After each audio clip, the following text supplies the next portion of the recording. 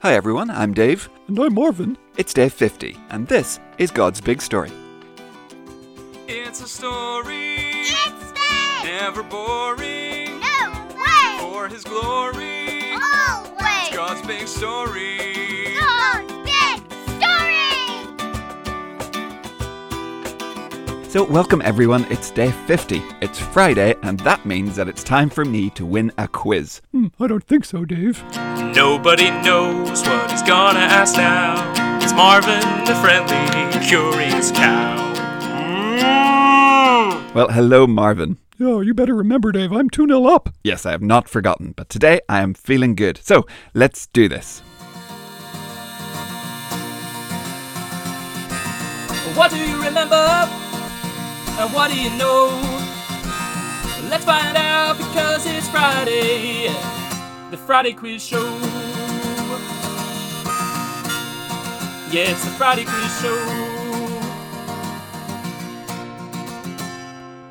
Hi everyone. Hi Gary, thanks for coming in. So, we are all set for this week's quiz. Okay, let's get to it. Here we go with question 1. What was the name of the mountain where God gave Moses the 10 Commandments? Okay, got it. Yeah, me too. Question 2. What word, beginning with S, tells us God is the absolute authority? He is in complete control. Oh, that one's a bit tricky. Okay, I think I've got it. Yeah, me too. Okay, and question 3. How many Bibles are sold in America every year? Oh my goodness.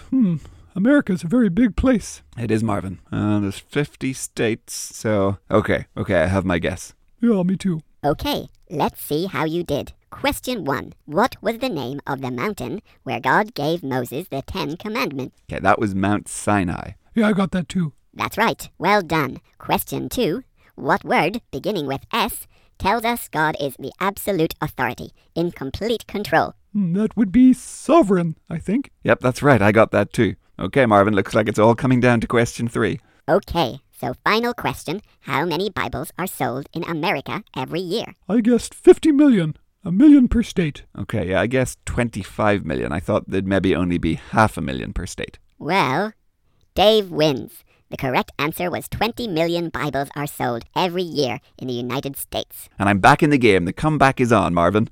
Lucky guess, Dave. Oh well, at least I'm still 2-1 up. Okay, well, thanks for coming in, Gary. No problem. Good to see you guys. Bye, Gary. Okay, Marvin, well, we need to get to our reading today. Oh yeah, because yesterday we finished Exodus, huh? That's right, and today we're into Leviticus. But what might surprise you is we're actually only going to spend one day in Leviticus. Oh wow. Well, I guess Leviticus isn't as important as some of the other books, huh?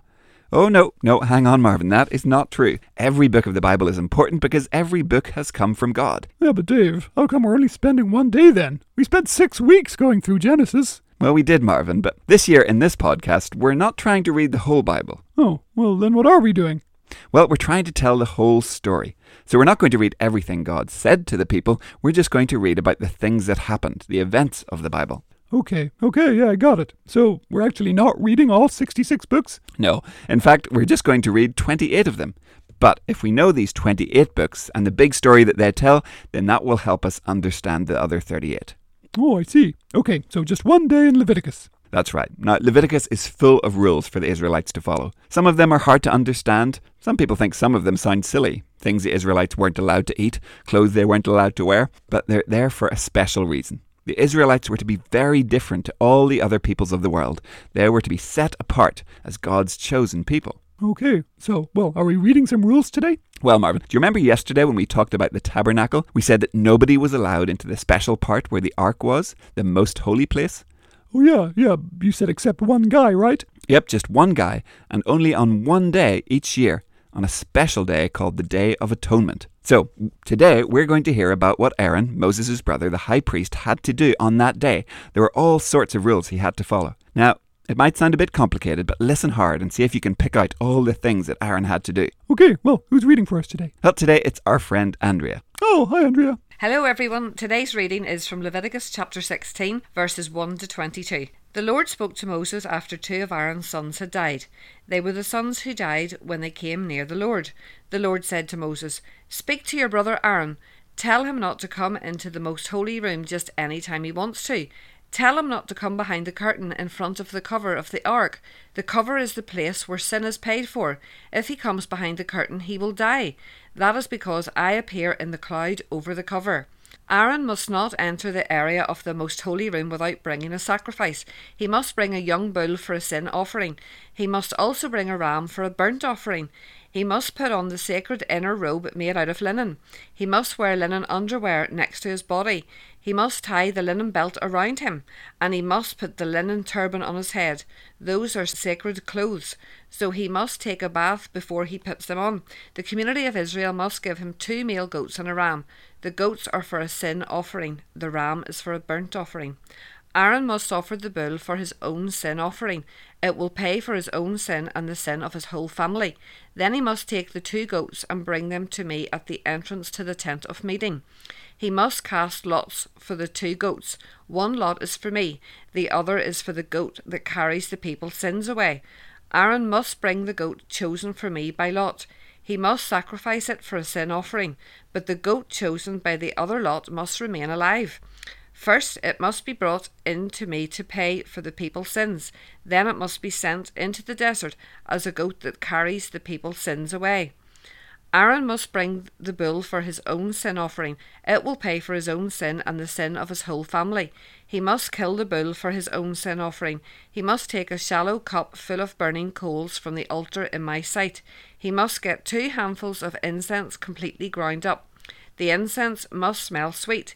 He must take the cup and the incense behind the curtain. He must put the incense on the fire in my sight.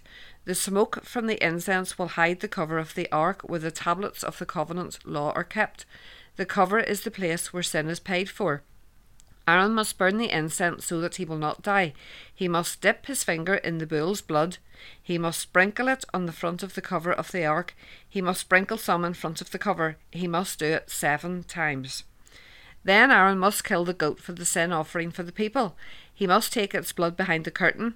There he must do the same thing with it as he did with the bull's blood. He must sprinkle it on the cover of the ark. He must also sprinkle some in front of it. That is how he will make the most holy room pure. He must do it because the Israelites are not clean. They have not obeyed me. They have also committed other sins. Aaron must do the same for the tent of meeting because it stands in the middle of the camp, and the camp is unclean. Aaron will go into the most holy room to pay for the people's sin. While Aaron is there, no one may be in the tent of meeting. No one may enter the tent until Aaron comes out. He will not come out until he has paid for his own sin and the sin of his whole family. He will not come out until he has also paid for the sin of the whole community of Israel. Then he will come out to the altar for burnt offerings. It is in front of the tent where the ark of the Lord is. He will make the altar pure and clean. He will take some of the bull's blood and some of the goat's blood. Then he will put the blood on all the horns that stick out from the upper 4 corners of the altar. He will sprinkle some of the blood on it with his finger 7 times. He will do it to make the altar pure. He will do it to set it apart from the Israelites. They are unclean. Aaron will finish making the most holy room pure and clean. He will finish making the tent of meeting and the altar pure. Then he will bring out the live goat. He must place both of his hands on its head. While he does that, he must tell me about all the sins the Israelites have committed. He must tell me about all their evil acts and the times they did not obey me. In that way he puts their sins on the goat's head. Then he will send the goat away into the desert. The goat will be led away by a man appointed to do it. The goat will carry all their sins on itself to a place where there are no people, and the man will set the goat free in the desert.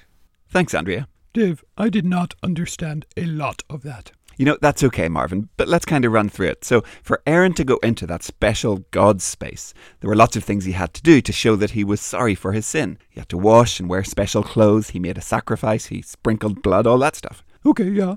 And then once he'd done that, he would go to God to say sorry for all the people of Israel's sin. So he would sacrifice 1 goat, but then he would confess all their sins over the 2nd goat. And then they would take that goat out into the desert far away from their camp, and they would let it go free. Oh, Dave, why on earth did they send a goat out into the desert? Well, Marvin, it was kind of a picture for the Israelites. It was like they loaded all their sins onto the back of that goat, and the goat carried them all far away.